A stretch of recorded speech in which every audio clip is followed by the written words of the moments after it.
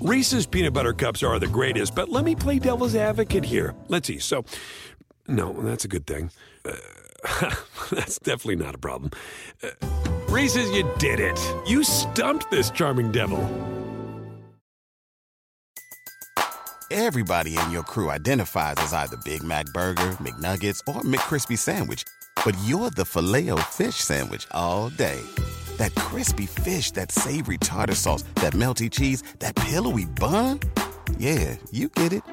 Every time. And if you love the Filet-O-Fish, right now you can catch two of the classics you love for just $6. Limited time only. Price and participation may vary. Cannot be combined with any other offer. Single item at regular price. Ba-da-ba-ba-ba.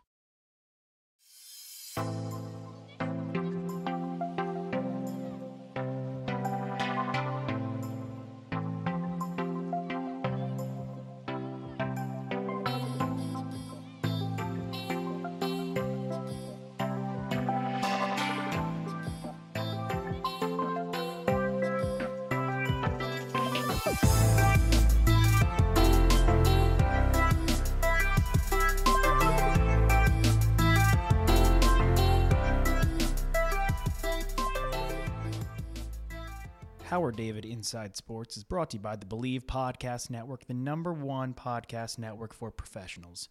Enjoy the show. Hi, everybody. Welcome to Howard David Live. When you talk about the world of sports, there are insiders, and then there are insiders, and then there are gurus. And a guru would be Chris Landry from ChrisLandryFootball.com. He knows what's going on in the world of professional football, in the world of college football. He joins me now. Chris, through all of the pandemic, through all of the things we're hearing as it relates to protests and throughout the country, and we tried to divert all the realism into what may or may not be in the world of sports. And certainly the NFL has their schedule in place beginning on the 10th of September when Houston visits Kansas City, which is an interesting matchup. But having said that, as you look at the players in the NFL that are going to have to probably play in front of an empty stadium, we have nothing to draw from. There's no precedence. What do you expect all of this to turn into? The honest answer is I don't know. I'm like everybody else that's going to be curious. You know, I think we're so. At least I am, hopeful that we get a season and we can play it. I think once we see it, let's call it what it is. It's going to look, sound, feel different than any other season. It's certainly, if it's going to be no fans, it's going to be limited fans, and it's going to have an effect. It's certainly going to have a different feel to it. And I think it's, something that everybody's trying to work through with their different health organizations statewide and in concert with, everybody has, in the NFL, certainly you've got medical advisors that are looking, and you combine that goes down to the medical staffs and the tutorials of what they expect the players to do. There have been a lot of discussions about, do you basically quarantine the players? Is that realistic? Do you need to do that? What you do if there's an outbreak? Like, for example, in Texas, there's a big outbreak. Well, the Texans and the Cowboys have had some recent positive tests. Well, 14-day quarantine is one thing right now. That happens in September. It's a bigger issue. That's 2 games, perhaps, that a key player. So it could have a tremendous impact on the season and who's really good and who's not, because if you are vacating 6 or 8 players on a given week, that's a pretty big issue, and it could have a deleterious effect on the season and teams. I think what right now everybody's focusing in on is, look, the most recent information, and we got it up on LandryFootball.com yesterday, that the league says, look, July 28th is going to be when you can report for training camp, which is going to be the first contact with players on the field. Now, for the Cowboys and the Steelers, it would be July 22nd, and for the Chiefs, Texans, which you mentioned, it would be the 25th, because that basically they start the season a little bit earlier. So if there's any delays in that, then we might have to push back the start and maybe even the possibility of cutting off 2 preseason games is at least in discussion, because if the decision is we need more time to coach and develop these players, had a true off season, we might need that in lieu of 2 games where you can't really script out the things that you want, because even though it's preseason, it is a game. So a lot of up in the air, and I don't know how it's going to look, but it's going to be quite challenging, and I think it's going to be difficult for teams that have new coaching staffs, in particular, young players, even free agent, guys that come in. A lot of adjustments without an off season. You look at the finished product, it's like looking at a meal in a restaurant. You don't know what goes into making it taste good, but I think the fact that we've had just virtual off seasons, it's not the same, and it's going to be interesting to see how the meal tastes once the season starts. Well, let me ask you specifically, Chris, about the Pittsburgh Steelers. Ben Roethlisberger comes back. Now, let's face it, he's been away for quite a while. Is what's going on now even put him further behind, or can he catch up? How do you look at that situation? I think, the one thing with him, it's been a physical issue. It hasn't stopped his rehab, and he's not someone that needs to learn a new offense. So I think he's in better position because, the learning curve is not, missing OTAs is not going to be as big of a deal for him as somebody that's going to learn a new offense. But physically is the whole key for him. Can he last through a season? They can talk all they want about how much they appreciated what the backups did. The bottom line is they're a contender with Big Ben. They're not without him. So I think it all hinges on his health, and I think he's going to be healthy for the start of the season. And it's just going to be a matter of, at this age, is he going to be able to go through the season healthy? Let's transition to Tom Brady. Here's a guy who is going to see a new offense, although I don't think it's not like it's a new learning curve for him, but no OTAs and everything else you outlined. So how does this impact Brady, Tampa Bay, Bruce Arians, and the whole offense? Well, I think it has an effect. You mentioned Brady's doing everything he can do. He's certainly been in communication with Leftwich and certainly Bruce about how they visualize the offense, and you can do that virtually. He's taken centers and receivers out to practice fields in Tampa because he's running out Jeter's house, one of Jeter's houses in Florida. So they're doing some work. So he's doing everything he can. But imagine if you didn't have this pandemic, he would have been every day in with the coaches, and he would have been able to do more. So you do what you can do, but I do think it has an effect. There's no question that he could do more and have more of an effect positively if he could have had an off season and could have had OTAs and could have had time with the entire group. So that to me is where it's going to be a little bit different. And I think even for, second-year quarterbacks, young quarterbacks that, again, the reps and the opportunities to learning virtually is fine. It's better than nothing.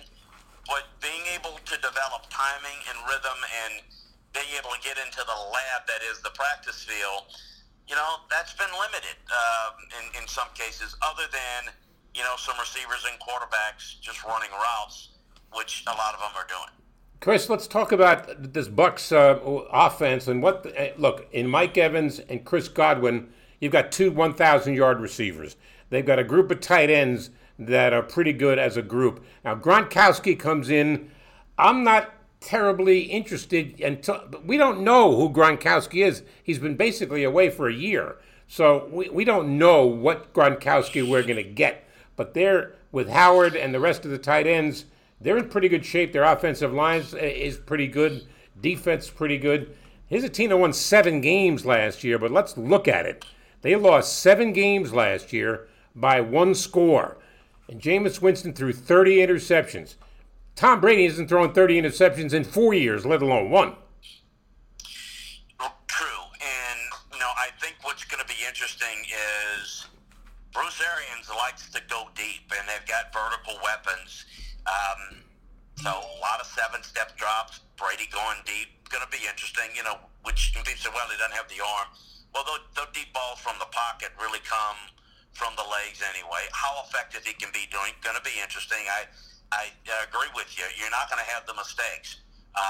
Winston made big plays. He made them for his team and for the opposition. So Brady is going to change that.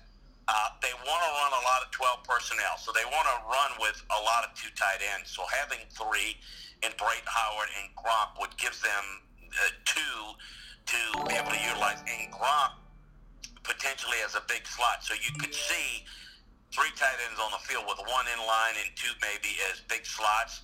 Those are an option that they'd like, and certainly fits into the mode of what Brady likes to do with the horizontal passing game. So how much of it is going to be, all right, Bruce's vertical element with Brady's penchant for liking to work the tight ends horizontally and the backside of the backfield? Likely a combination of both. This offense could be pretty good. The offensive line was not very good last year, but quite frankly, Brady's going to get the ball out a lot quicker, of course, than Winston. Winston was a slow processor, and a lot of those sacks are him holding the ball too long. But they've got to play better up front. They've got to run the football better, because I do think while they can take vertical shots, ball control's the key. Defensively, they don't have enough of a pass rush. They've got to get better play in the deep middle of their defense.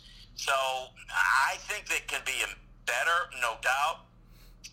But Brady's going to have to help the overall team maybe help them be a little bit more ball possession oriented and be able to, which they really couldn't do. They had to rely on Winston's big plays and capitalize on that, because if you made them go, 10, 12 play drive, eventually, Winston was going to turn the football over. So it's going to, I think, be a little bit of a different approach, a different look, but with a lot of talent, they can certainly be a factor. I still think the Saints have the better roster. Atlanta's got some holes, but they're good. I think the Panthers right now are rebuilding. I think the Bucs could potentially be a playoff team. I don't buy the whole, well, they're the team to beat in the division. They're the team to beat in the NFC. I'm not ready to go there yet. I want to see improvement, and I think we can see that. But you know what, Howard, this is one thing I'm gonna encapsulate with every team. Do we really know what's going to happen in this weird season? Again, somebody has a rash of these, positive tests. I mean, you could take a team that's a Super Bowl favorite. They could be 8-8 like nothing, because now on top of injuries, you're going to have this. And if you got to sit out for 2 games, that's the difference between 12 wins or 10 wins or 10 wins or 8 wins. So, I mean, who's going to be good? Who's not? I mean, tell me who's going to have the healthiest and the best luck from a positive testing. I'm going to start there, because I always say, give me of the teams that are playoff caliber, tell me which ones are the healthiest from Thanksgiving on, and that's the ones I like the most in the playoffs. Now you just double that with we don't know what we're going to see in this pandemic. Yeah, not only do I think that the Bucs are not the team to beat in the NFC, they don't think they're the team to beat in their division, which you've already laid out, but what about the 49ers? I mean, let's not look past them. They were in the Super Bowl last year. But let me shift to the Kansas City Chiefs. Here you have the defending Super Bowl champions. And they have a draft choice that's kind of intriguing, and Clyde Edwards-Helaire, who Andy Reid likens to Bryant Westbrook. I mean, and he's half of Bryant Westbrook. They've got themselves a find. No doubt. In fact, Andy, I talked to Andy about it, because I know Clyde, I know his family, and obviously I'm right here in Baton Rouge, and I talked to Andy prior to draft about him. Andy, this was his quote, and I don't know if he said this publicly, maybe I'm talking out of school. We talked about that. He told me he's better than Westbrook. He thinks he's better. And I said, well, let's hey, I'm not going to, this guy's really good. This guy fits what they want to do. 2 things. I mean, I think they could have, I talked to him. I liked him, also like DeAndre Swift of Georgia. For what they want to do, the 2 things that they can have, be the ability to catch the ball out of the backfield is well known, because that's what they do. The tight end is as good as any catching the ball, Kelsey, and they've got a myriad of speedsters all over the field. Now they've got a back that's so good catching the ball out of the backfield, and he's a pretty good cut blocker, which you have to have if you're going to face a blitz. And, all right, you get a lead, and Andy maybe doesn't run the football as much with a lead as some would like. Now you can run it because you got a lot of space to run it. You obviously vacate the box. The defenders, are spread out. You can run the football. You can run draws. You can run dump passes, which are like run passes, safe passes, high percentage. So now you're able to, again, work this team. I thought they turned it up a notch last year, Kansas City. I thought their key to turn around to the Super Bowl was, quite frankly, when Mahomes went down. Their defense had to step up. They had to create an own identity for themselves, and they became a bigger factor. I think that as explosive as they are, and they definitely win with their offense, the ability to be able to play a little bit more ball control when they have a lead is only going to help their defense so that they don't have to score every time. Because if you do that, sometimes things don't work out. But I like this team. And, look, it's a nice window. Again, we don't know what's going to happen in this year. If they get on the bad side of some of these positive tests, who knows? But you got to love this team. They need to get long-term Chris Jones figured out if they're going to sign him. He's tagged this year. But this team's got a nice window, but they've got some key guys coming up from a salary standpoint. Mahomes is going to get his money. But is there going to be enough for Chris Jones, or they're going to have to replace him with a draft pick? I mean, that's going to be the key. Because they don't – listen, they won with their offense, but they don't win the Super Bowl if they don't come up with some key stops defensively down the stretch of the season and in the playoffs. I mean, it's as simple as that. They were a really good team, and they played good situational defense. Well, they had a little bit of help from O'Brien in Houston. The 24-0 lead, he's going for it on fourth down, and I'm going, what are you doing? I just didn't make any sense to me. I mean, you got this team down, and that opened the door. But let me ask you about Mahomes. Right. It would have been, the storyline would have been one and done in the playoffs. That would have been the storyline. Yet, we're hailing them as, hey, Super Bowl champs. That's absolutely fine line.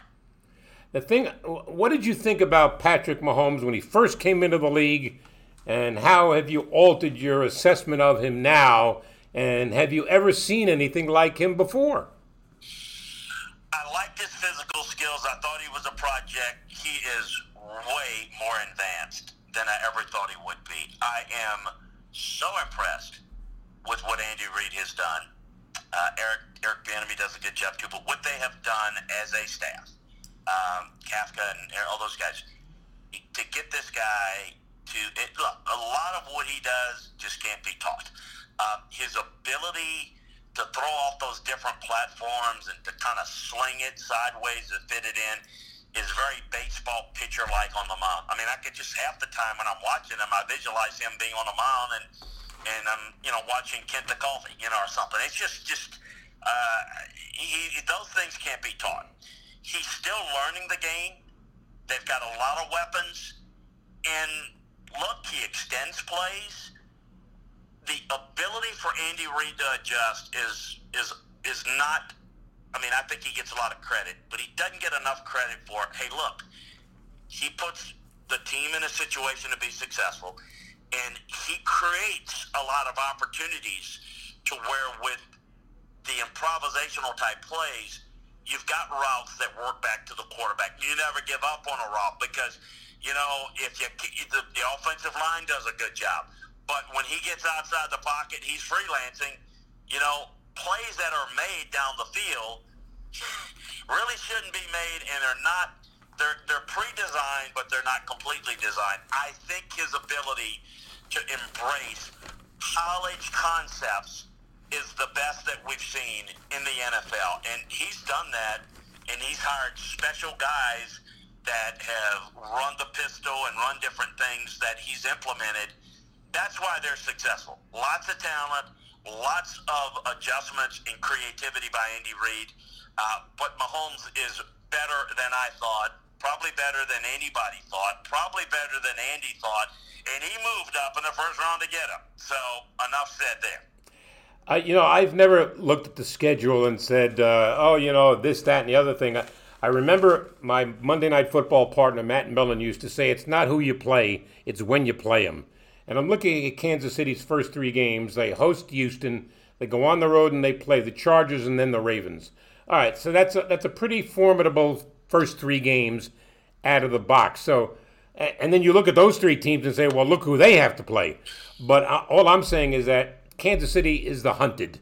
They're no longer the hunter. I mean, everybody's coming after them, No doubt about it. And you just said it. We're talking about them still trying to chase playoff success if Bill O'Brien and the Texans don't help a little bit. Because you're right. You have that much of a lead. You got to give credit for Kansas City for fighting and the fact that you can't hold down their offense forever. They'll find answers, but they can't make that comeback complete if the Texans just don't, completely collapse. So you're right. It's going to be a challenge. Will that defense step up again? Because I do think that's an important factor. I think just outscoring people every week is probably going to have you fall short of a Super Bowl. It will get you a division. It may get you a win in the playoffs, but likely not all the way. So I agree with you. Throwing out the whole pandemic issue where, again, we don't know what's going to happen to anybody, I think it's, look, we don't see teams repeat in the league for a reason. And I think it's going to be very difficult. And I think you're going to have challengers. We forget that the team that had the best record last year in the AFC was bounced out of the playoffs pretty quickly, Baltimore. What is Baltimore going to do?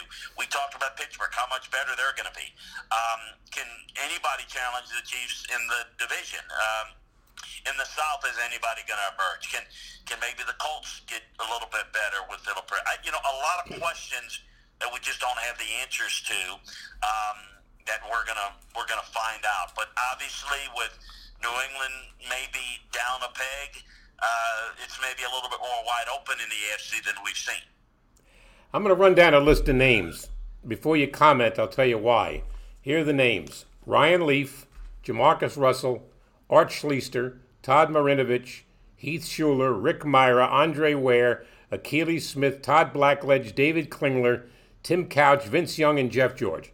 They all have one thing in common. They were all busts. They were high draft choices.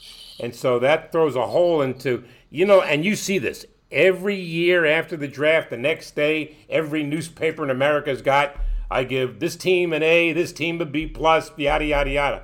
How do you know what these guys are going to do until you're 2 and 3 years down the road? Correct. That's when you can evaluate. That's the byproduct of instantaneous information, which you've done for years, talk radio. You got to have something up. Hey, who had the best draft, Howard? Well, again, the honest answer is check in 3 years. That's the real answer. And that's why I don't really give grades. And at Landry Football, we break down how we think those things are going to play out. But who's going to be coaching these players? I mean, you're going to have coordinator changes, over and over again. The guy that's probably the most talented may end up being the least effective because of that. I think stability and good coaching and development goes hand in hand with player evaluation. So all of those guys have things in common because they're a bust. But if you take them individually, we don't have time to go through all of them, of course. But some were not hard workers. Some were not great character guys. Some were very good character guys that were misevaluated. Some weren't in great situations. They all have a different story about why they weren't successful. In a case like a guy like Rick Meyer, he was Rookie of the Year in this league. Then, things caught up to him, and he couldn't quite develop. And the great Bill Walsh thought he could be the next great one, and it didn't happen. All different reasons for it. So it just to punctuate what you said, it not only takes time to see it, but it is also it is like Parcells said. You know Parcells and been around him a bunch. I think the best analogy is buying groceries and cooking the meal. The groceries are essential, but cooking the meal has a big deal to do with it. So where that ends and where it begins is kind of murky, because good organizations draft well and develop well. Teams that struggle, that pick high every year, sometimes draft pretty well, but because they try to develop players and then in 2 years they change coordinators or head coaches, all of a sudden they don't like those guys, and what they taught, those guys are starting over again, and all of a sudden these guys are busts. Well, maybe they're not busts, but they're not ideal fits, and maybe it's coaching. And so you go into that quite a bit, and that's why you've had teams that have struggled because they can't create any stability within their organizations. And the good ones that do it, that stay the course, all of a sudden those guys that may not be big hits the first couple of years start to develop and become really good players when people are counting them as busts in year 1 or year 2. As you said, year 3, all of a sudden they're really good players. And then year 3, the guy that was great after year 1 is suddenly, the Rick Myers, the Ryan Leafs become busts later. So bump the brakes, be patient. But Howard, nobody has patience today. We need to know now how everything's going to be, right? No, we're in a microwave society. I understand that. Of all the guys I just mentioned, the busts, the one, nothing shocks me, but the one that really surprised me that he wasn't a bigger hit was Vince Young, 3rd overall pick in 2006. That really surprised me. I thought he was going to be a star in the league. Could have been. Wasn't a real good worker. A little bit of an attitude. Very much a prima donna. Very entitled. That's the story there. He could have been great. Just, didn't work as hard on it as you need to, which is why the intangibles are important for every player. For the quarterback position, it is essential. I always, when I'm doing my scouting work for teams, I always say, for every player, but particularly for quarterbacks, what is the capacity for the player to learn? What's the willingness to learn? So basically, it's how smart is he, how much can he learn, and then how committed is he to doing it? That's the key. The reason why, and again, I don't know if he's going to be successful because you don't know what the team's going to do with him, but Joe Burrow, guy's a gym rat, loves the game, can't get enough of it, constantly studying it. Jamarcus Russell, same school, 1st overall pick. Guy was lazy, didn't keep himself in good shape, didn't study, didn't work. He was a bust waiting to happen, and I told Bruce Kebrick and late Al Davis, you're going to regret this, because I knew the kid from growing up in Mobile and the whole time at LSU. It was an easy decision for me, but they got suckered in due to the physical qualification. So a lot of that is, some of those guys fit into that category. Others just maybe are not as talented as people think, and maybe so their upside ability to grow and get better is limited. So, you have quite a bit of all of them, and then you have some that just are not developed all that well. I think that has an effect. All right, you mentioned Joe Burrow. That gives me a running start into the next area, and that is this past draft. And Burrow, it would seem, will be the starting quarterback of Cincinnati from day one. I mean, I could be wrong, but it's a guess on my part. The more intriguing quarterback is Tua Tagovailoa in Miami. And we all know the health concerns that everybody had. But I'm going to go positive and say he's going to be healthy, and a healthy Tua gives the Miami Dolphins a fighter's chance. I think the guy could be outstanding in the NFL, but there's always, every time he has the ball in his hands, the coaching staff's going to be on the sidelines with their fingers crossed. Yeah, here's what I can tell you, and, in speaking with him, they're not going to hold him back. He's cleared medically, and let's go under that assumption as you constituted. If he's the most ready, and again, he falls into that category, as does Burrow. They can't be in the facility. They can do certain things virtually. That's going to hurt their ability to have as much effect early. I'm not saying they're not going to be effective. I'm just saying they're hurdles that would not normally exist in a normal work environment. I think they don't hold back to it. Now, in the situation in Miami, if they feel like we'd like to give them a little bit more time because of what I just mentioned, they can go with Fitz. They might even throw a start or two for Josh Rowe. They've got options, whereas Cincinnati doesn't have quite the options that they're comfortable with. But listen, Tua's the future. I don't know when the future's going to start. It might be week 1. It might be during the middle of the season. And it will depend on health, and it will depend on his readiness to absorb everything. I think Burrow's a little bit ahead in that department because there are things that I think he does that is a little bit more advanced in terms of his studying of the game. But I think Tua's a great worker. I think he's a great leader. And I'm encouraged by what the Dolphins have in him. And I hope and pray that he can stay healthy because there is something that concerns me about his body frame that I worry about if he's long for the NFL. We protect the quarterbacks a great deal, as you know, Howard, in this league. So, if it can happen, it can happen. I've said, and I've known Nick for years, one guy that I've encouraged for Tua to study is Russell Wilson, because nobody runs the ball better from the quarterback position and avoids hits better than Russell Wilson. He has the uncanny ability to see it and get it, and I think it's his baseball background, his sliding. He's just really good at it. Tua's going to need to learn that because getting hit, getting outside the pocket where he's kind of pulled down and stuff, those things would concern me because he's not made it through a season healthy in college, and you got a longer season in the NFL, so I think it's a legitimate concern. Chris Landry, ChrisLandryFootball.com. 4 of the top 15 picks were from the University of Alabama. I watched them a lot last year. I was very impressed with Jerry Jeudy in terms of his his route running. For a guy in college to be that proficient as a route runner took me by surprise. I was a little surprised that Ruggs went before Jeudy, but then again, this is the Raiders, and the Raiders forever and a day, since the days of Al Davis, always went for speed. No doubt, a little bit faster, a little bit more explosive. You're seeing, they look at him and they say this could be a bigger version and a better version of Tyreek Hill. So when you look at it in that regard, and just, a great slot, I had the same grade on both. I could go either way with him. I agree with you.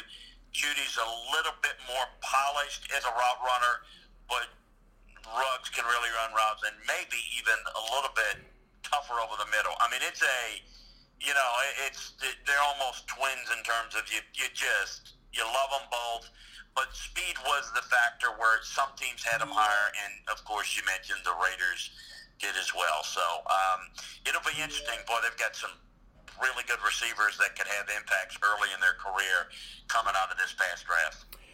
What about the Cowboys and the drafting of CeeDee Lamb from Oklahoma? A lot of people, are proclaiming that this guy might be the steal of the draft. I don't know. I'm not ready to say that. You might be, although I doubt that you're going to go that far.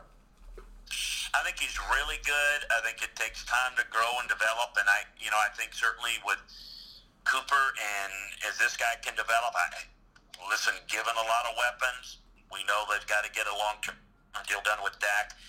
They've got some real weapons, and now they can make some plays in the passing game, and with their ability to run it, their offensive line play, and their running back, this gives some more favorable matchups. You get the safety cheating up a little bit against the run, and you got Coop and you got CeeDee Lamb. And along with some other guys that they have, you really got something there. Well, he's really good. I think he's got a lot of polish. Yeah, well, don't forget you got Ezekiel Elliott, who's got a touch of the virus, and we don't know how long he's going to be out. I don't think it's going to be a long period of time. But then again, I'm not a doctor. We can talk about Burrow. We can talk about Tua. Justin Herbert with the Chargers.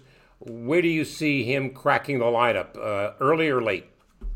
Probably later. I think they believe to some degree in Tyrod Taylor. Obviously not long term. I mean, they can say it and all that, but I think Justin needs a little bit more work. and I think it really depends on how things go. I would not expect to see him on the field early. I would expect that they'd roll out Tyrod Taylor. At least Tyrod's experience, that's probably where they're going to go. But I do like Justin Herbert's physical skill set. I think he's very, very bright. He doesn't have quite the intangible factor that comes with a Burrow or a Tua. But, he's the presence and everything. But let me say this, he didn't have the weaponry in the passing game at Oregon that Alabama and LSU had. So I think it's something that, in fact, I thought it was a good pick there. I think pretty much if you need a quarterback, if you don't take them high, you're not going to get them. And we talked about all the guys that are bust, but look at situations that you gotta figure out in this league. If you don't have a quarterback, you're compelled to find one, and I think they're going to work and try to develop. Look, you think about what better case of, let's take a guy like Tannehill. I know you're very familiar with. That's a guy that played very little football coming in, who was a wide receiver at A&M, little experience at quarterback, didn't make it in Miami. Now he's really blossoming because he's had a lot more snaps than he did in the early part. So that goes to the point of the early part of the conversation where we talked about patience, development.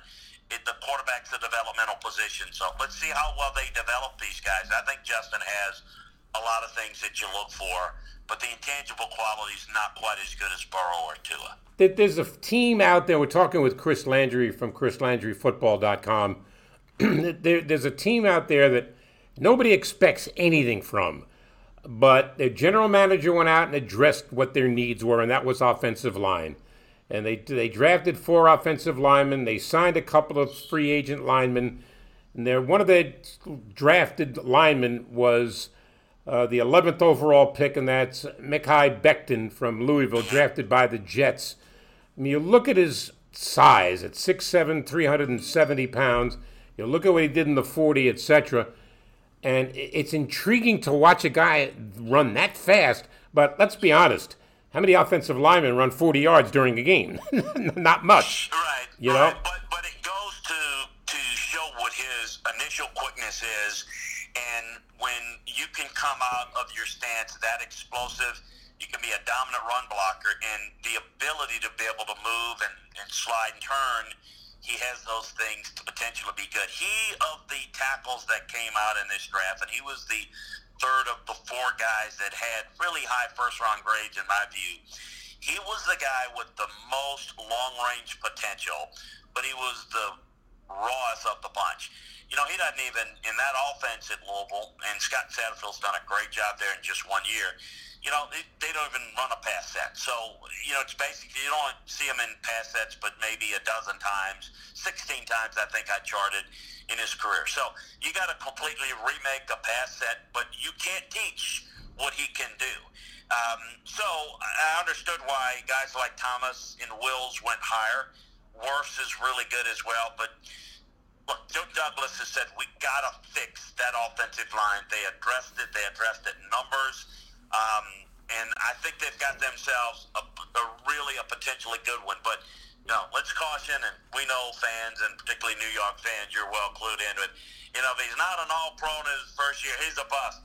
This is not a guy that he can come in, and from a physical standpoint, he can do things physically that not a handful of guys in the NFL currently can do. Freakish athlete. Just unbelievable. Mm-hmm. But very, very raw. So he's going to get spun around like a top.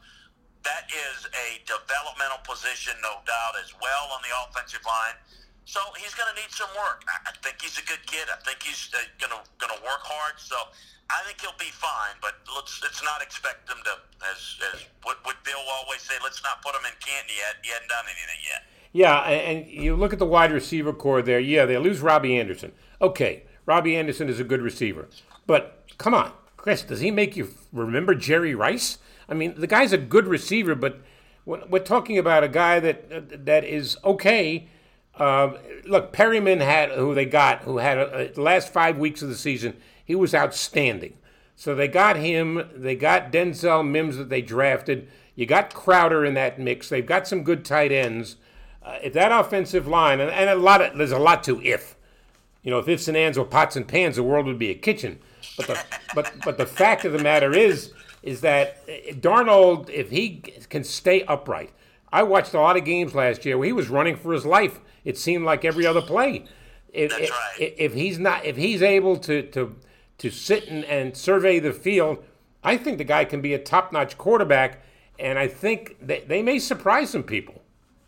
I agree. I think he can and will be a top-notch quarterback if they do a good job around him, and I have confidence in Joe, and they've not had a lot of success putting things together in the Jets organization. I get that, but I do believe in Joe's football acumen, and let's see what they're able to do. I think they've got something that a lot of people are, every year trying to find. They've got a quarterback. I think the offensive line is important. I agree with you. What you just discussed with, the moves that they made or did make is free agency. Are you going to overpay for a player? You've got to be careful with that, which is why they've got to hit it in the draft. Mims, and we've got a history of Baylor guys that don't really run good routes. He's going to have to be a guy that really makes it and helps them, because they need to protect Darnold better, and they need to have guys that can get open and make plays.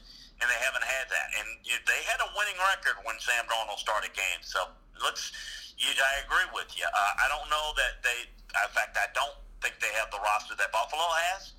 But, I think they are getting better. And keep Darnold healthy, continue to build around him. I think they've got something going there. So we'll see. They're going to need Becton and Mims. It's not saying much, but they're going to need Becton and Mims to really hit and really be big-time players, because without that, they could be in a little bit of trouble. And I thought the rest of their draft was pretty solid as well. The educated eye of Chris Landry looked down the first round of the NFL draft. Who jumps off the page that you're curious about how they're going to make the transition into the pros? I'm really curious to see how Arizona uses Isaiah Simmons. Talk about another freak of nature. I think you got to embrace the versatility that he brings. I think it's fine to play him at Will Backer and teach him that, but you got to put him in different spots. He is an impact three-down linebacker that can rush, that can blitz, that can pursue, and is a elite, emphasis on ELITE, capital letters, coverage guy, which is something. He can cover like a safety, Howard, and he's built like a linebacker. In today's game, when we're trying to look at who's going to cover Gronk, who's going to cover Kittle, who's going to trouble Kelsey, Isaiah Simmons is the guy you draw up in the lab and say, that's the guy that is the tight end, answer to covering the tight end type guy. So I'm curious to see what he can do. There are a number of other guys. I think Javon Kinlaw can help the Niners out. Mm-hmm. I'm curious to see what Denver does with Judy. I think those things are really key. The Eagles, I'm curious to see. Tough news for them losing Brandon Brooks this week. But see what Jalen Reagor can add to the mix. I think Patrick Queen can help out the Ravens this year. So there are a number of guys. Those are some guys. And, of course, we already talked about one, I think, Clyde Edwards-Helaire in Kansas City. Those are all intriguing guys. Chase Young can have an early impact. Detroit drafted Jeff Okudah to come in and play right away. They lose Darius Slay. He's got to be that. And I'm curious to see what Burrow can do early. So there are a number of guys, but those are some guys that jump off. In addition to some of the guys we've already talked about, C.D. Lamb and Mekhi Becton and Henry Ruggs. Those are some guys that jump out at me. We are reminded with the drafting of Jordan Love by Green Bay, and all of a sudden everybody's shoveling dirt on Aaron Rodgers. Not so fast. I mean, Aaron Rodgers, you remember how long he sat behind Brett Favre. I don't know what the timetable is for Aaron Rodgers. They won 13 games last year. Are we ready to bury this guy? No, but I can tell you the moves basically, I can tell you, I have a pretty good feel for what they're trying to do. They recognize that Aaron Rodgers is still great. But they recognize that the only time they've ever won a title was when their defense was pretty good and they had a good pass rush. So I think what they're trying to convince Aaron Rodgers is, okay, what is it about for you? Do you want to run your offense and do you want to, be the guy that throws for a million yards and we win 13 games, but we can't get it done in the playoffs? Or do you want to have a greater emphasis on the running game to complement the pass game so that we can protect leads better and build a defense to where we can get stops? I think that's a fair question, and it's probably the biggest difference why Tom Brady's got a bunch of Super Bowls and Aaron Rodgers got one. Because Aaron Rodgers certainly is, people look at it and say, well, that's the only thing he's got. True. So the only thing that really makes the Packers a contender is Aaron Rodgers. So how do you do it? Now that something, and I agree, I think getting them more weapons I thought they was something they would do this year. They haven't done that. I think this is from the initial time that Matt got there. It's been, look, we want to do something a little different. We want you to be you, but we want you to play under a little bit more structure to where we have a better team. So it's not just about outscoring people, because I think that's the difference. I don't know how that's going to play out. And I think drafting Jordan Love is, maybe insurance. It tells me that, we'll see down the road. If Aaron buys in, fine. If he doesn't, I don't know. That'll be interesting to see. I think some of the similar things are applicable. If Jordan Love becomes really good and Aaron Rodgers moves on, I agree with you. Aaron Rodgers has got a number of years. And if he buys in, I don't know how Jordan Love hits the field before, they even know what he is. Because this guy is backing up Aaron Rodgers for 4 years if Aaron Rodgers is there. But if Aaron Rodgers doesn't buy in, what does it say? Will they be willing to move him? I mean, we've seen stranger things happen. Stay tuned on that. I'm not quite sure that final chapter is written there about what they're doing and how they're trying to do it behind the scenes in Green Bay. No, I like what you said about Love as an insurance policy. I agree completely. Mike McCarthy, now in Dallas, succeeding Jason Garrett. I thought to some people that I knew with the Giants, I said, you got to go out and hire McCarthy. You just have to. And they didn't. And it's not I'm questioning the hiring of Judge. I'm not questioning that at all. But I think that the Dallas Cowboys, they haven't been to a Super Bowl in 25 years. Jerry Jones is chomping at the bit. He wants to get to the Super Bowl. Can they get there with this crowd? I don't know. Time's going to tell. But I like the addition of McCarthy. I think he's a proven commodity. He is. He's won a lot of games. Here's the other thing that I like. He sat out and productively sat out. He has really studied the game. I think sometimes when you can take a step back, I know this because a lot of people, when I do my consulting work, I'll say, well, what is it that I can provide that you're not getting? Well, a lot of it is you're so in a myopic view of what you're doing that you don't get a chance to step back and study as much about what other people are doing and how they do it. Well, Mike has had the ability to do that. Yet he hasn't been out very long where he's out of touch. He's a good coach. I think they'll listen to him. I think he'll be able to, I think, do good things with Dak. And I think he'll do good things with that offense. And I think he's done a pretty good job with his staff in the past. So all those things, are real positive. I look at them in that division with this offseason. Redskins are still rebuilding. You mentioned the Giants. They've got some roster issues. And the Eagles have got some. Dallas clearly has the best roster in that division. So we'll see what they can do with it.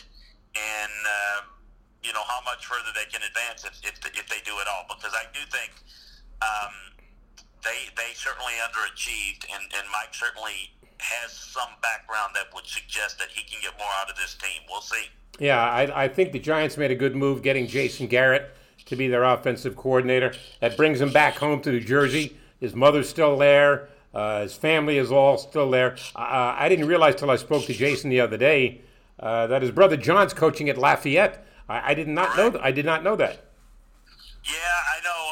Of course, I know them real well. Jim is his late dad is just just one of the great people, and spent many days on the road scouting with him. And of course, as you mentioned, they all grew up in Jersey, and their front lawn used to have almost little camps with all the local kids. And some, Jason's been around the game a long time, and his brother's been around a long time. So they've been a family of football, and I do think that, to some degree, what he does best, I think he has good offensive concepts. I think, look, that's a tough place to coach. I think that, Jason's such a nice guy that he kind of dealt with some of the stuff, and he didn't put his foot down probably in certain cases where he should have in Dallas. And, you got to do that. I think Mike's going to be willing to do that because I think the biggest problem that they have is, in the ownership and the involvement and some of the circus atmosphere that you have to deal with. Jason did whatever. You got to deal with that as the head coach. But, I think maybe you sometimes can maybe control that a little bit better. Mike needs to control that better, or else he's going to find a similar fate. Jason is probably best as a play caller, but when you're the head coach and that was a little bit too much, it wasn't ideal. So I think his situation, certainly his head coaching experience and play calling ability, I think will serve the Giants well. I just don't know if their roster is good enough to get it done yet. Yeah, I started my career doing Princeton's football and basketball games, and then a couple of years into my time there, the Garrett brothers, all three, showed up after transferring from Columbia. And what you said before about Jim Garrett running this camp, I mean, all of their friends and he would charge them nothing. And they would go to this camp, and they're learning from a guy who understands at the highest level, and they got themselves some education. So I'm looking at Jason, seeing, what he brings to the table. Back when he was a quarterback at Princeton, they ran a sophisticated offense that the Ivy League had not seen before. Yeah, no, look, he's really bright, and I know he's taken a beating, by Dallas fans and what I know, rightly so. The head coaching record, the underachieving, he had plenty of time. But I do think the change of pace is probably good for Dallas from a head coaching position. But I do think that the whole thought of, well, the guy can't coach, I think the guy's a really good coach. Yep. And again, I think he'll help the Giants for what it is that they have to try to get done there, and it's a little bit different, again, with their roster. But I think he'll do a nice job there. Let's take a sneak peek into going forward. We don't know how it's going to affect, what's going on now with the virus, how it's going to affect college football. But I jotted down some names: 1, 2, 3, 4, 5 quarterbacks that are playing in college football this season. There's Trevor Lawrence from Clemson, Justin Fields from Ohio State, Trey Lance from North Dakota State, Brock Purdy from Iowa State, and Jamie Newman from Georgia. Of those 5, who do you give the highest marks to early on? Maybe it's a bit premature. Well, Trevor Lawrence is clearly the most gifted, and I think is going to be really, really good. And I think there's a big drop-off. I think Justin Fields is still a work in progress, but he's got a lot of ability. Trey Lance is intriguing, but, again, ways to go. I think Brock Purdy can be solid. I think Newman could take a step up. But I think it's a little bit different right now. I think right now, and it's usually this way this time of year, because these guys are younger and younger coming out, Howard. So it's like, they've got less snaps to this point than you'd normally see guys. Yeah. But Trevor Lawrence, if he could have come out in last year's draft, he'd been in competition for the number. He's big, he's athletic, he's got poise. He's got leadership skills that are beyond his years. He's the first pick in the draft, and it's pretty much a slam dunk, barring anything catastrophic. And I think it's just about a wait and see with the rest of those guys. So, look, it's going to be interesting to see who ends up, because it's going to be likely somebody that's in the quarterback shopping business, I would think. It'll be interesting to see how that plays out, because I think they're getting what is perceived to be the next super. We're talking about a guy that's kind of in the, maybe the Andrew Luck type of category with even more natural physical skills. So, Okay. I think it's really, really special. Back in the day, I broadcast Miami Dolphins football. During Dave Wannstedt's time, they weren't really very good. They were okay. They weren't terrible, but Jay Fiedler did as best he could under the situation. But there was a defensive back that played there by the name of Patrick Surtain. His son now played for Alabama. At what's supposed to be the great bloodlines. He looks like the real deal. He is, and boy, you're going back, because I remember when Patrick Sr. came out of high school and went to Southern Miss and knew his dad real well, and getting older when the kids are coming through the pipeline, he's really, really good, Howard. Patrick Jr. is one of the elite players in this draft. I think is the top corner. Well, Stingley from LSU is not going to be eligible in next year's draft. He's going to be a true southpaw, but Patrick's just outstanding. And I think it's going to be a really high pick. He's definitely in that Okuda, type, certainly top 10 caliber player.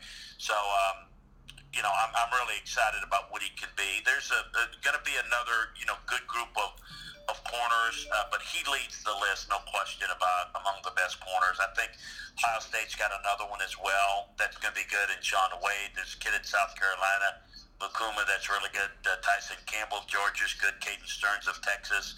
But Surtain is really, really good and an elite caliber corner. What about Jamar Chase, wide receiver from LSU? I think he's the best receiver that's coming. He and Jalen Waddle are going to be the top two receivers in next year's draft, and regardless what the order. Unfortunately, Justin Ross of Clemson has got an injury, he's lost for the season. Rondell Moore produced a really good slot guy, but Chase is big, strong-handed guy that can make plays, high point the ball, and he's got good speed. He's really, really special. Don't have Joe Burrow throwing to him this year, but he's certainly going to go high, I think. Do you ever sleep? Not as much as I'd like to. Because, you got this incredible wealth of knowledge about football, both pro and college, and prospects coming up. It's amazing that you can keep your hand on this many players, but that's what you do for a living. So, and you do it extremely well. But one of the things I try to do is, I study guys in recruiting, and so on LandryFootball.com we've got recruiting boards. So, I know these guys coming in. I study them through college, and I've studied them through their pro careers. So, it's the reason to do it, and I stay on top of it as best I can, and so. It's a labor of love. It's what I do. It's all I do, and certainly we're trying to grow things at LandryFootball.com to kind of peel back the onion to where people can see the game from a scouting and coaching viewpoint. So we certainly do a lot of film work and studying of players. For 8 years, did Sunday Night Football with Pat Hayden, and after 8 years of working with Pat, my vocabulary had improved quite a bit because Pat's a Rhodes Scholar. So I figured my vocabulary got better. I do a better job with crosswords. After talking to you, I feel like I know a lot more than when I started this interview. Well, I appreciate that, because certainly your vocabulary is not going to grow by listening to me. Glad I could provide something. Hey, Chris, I appreciate your time. As always, it's great talking to you, but most importantly, stay safe. Hey, you do the same, and look forward to catching up with you soon. Congrats on the podcast, and we're really excited about it for you. Have a good day, Chris. Thank you. He's Chris Landry, the most knowledgeable, clearly the most knowledgeable football guy there is. Pro, you heard him. The guy's amazing. He's got this incredible grasp of the game. You ask him, Joe Blow, boop, bada bop, bada boop, bada bop, bada boop, and he's got all this information. And I'm just kidding, the guy doesn't sleep. mean, he's a walking encyclopedia of football, both college and pro. And if he tells you something, take it to the bank. I mean, just take it to the bank. It's incredible to me what the guy knows. But like he said, it's a labor of love. It's something he knows. It's something he's been doing for a very long time. And, you know, he's good at it and has got an incredible grasp of the whole situation. So, you know, it's you say to yourself, well, what in the world can you possibly know that you didn't know before about football? You listen to Chris Landry, and you're going to learn a heck of a lot, and you're going to learn it very quickly. And to close out the show, a friendly reminder that Howard David Inside Sports is brought to you by betonline.ag. Go to betonline.ag, use the promo code MyPod100, and they'll match your first deposit up to $1,000. Thanks for tuning in. Have a great rest of your week.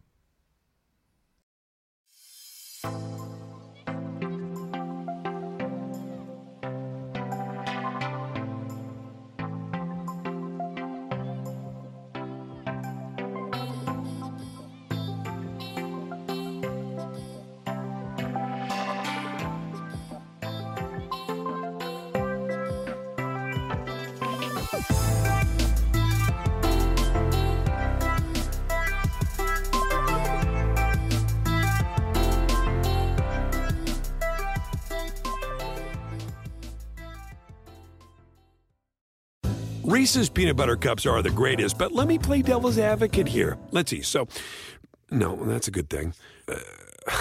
That's definitely not a problem.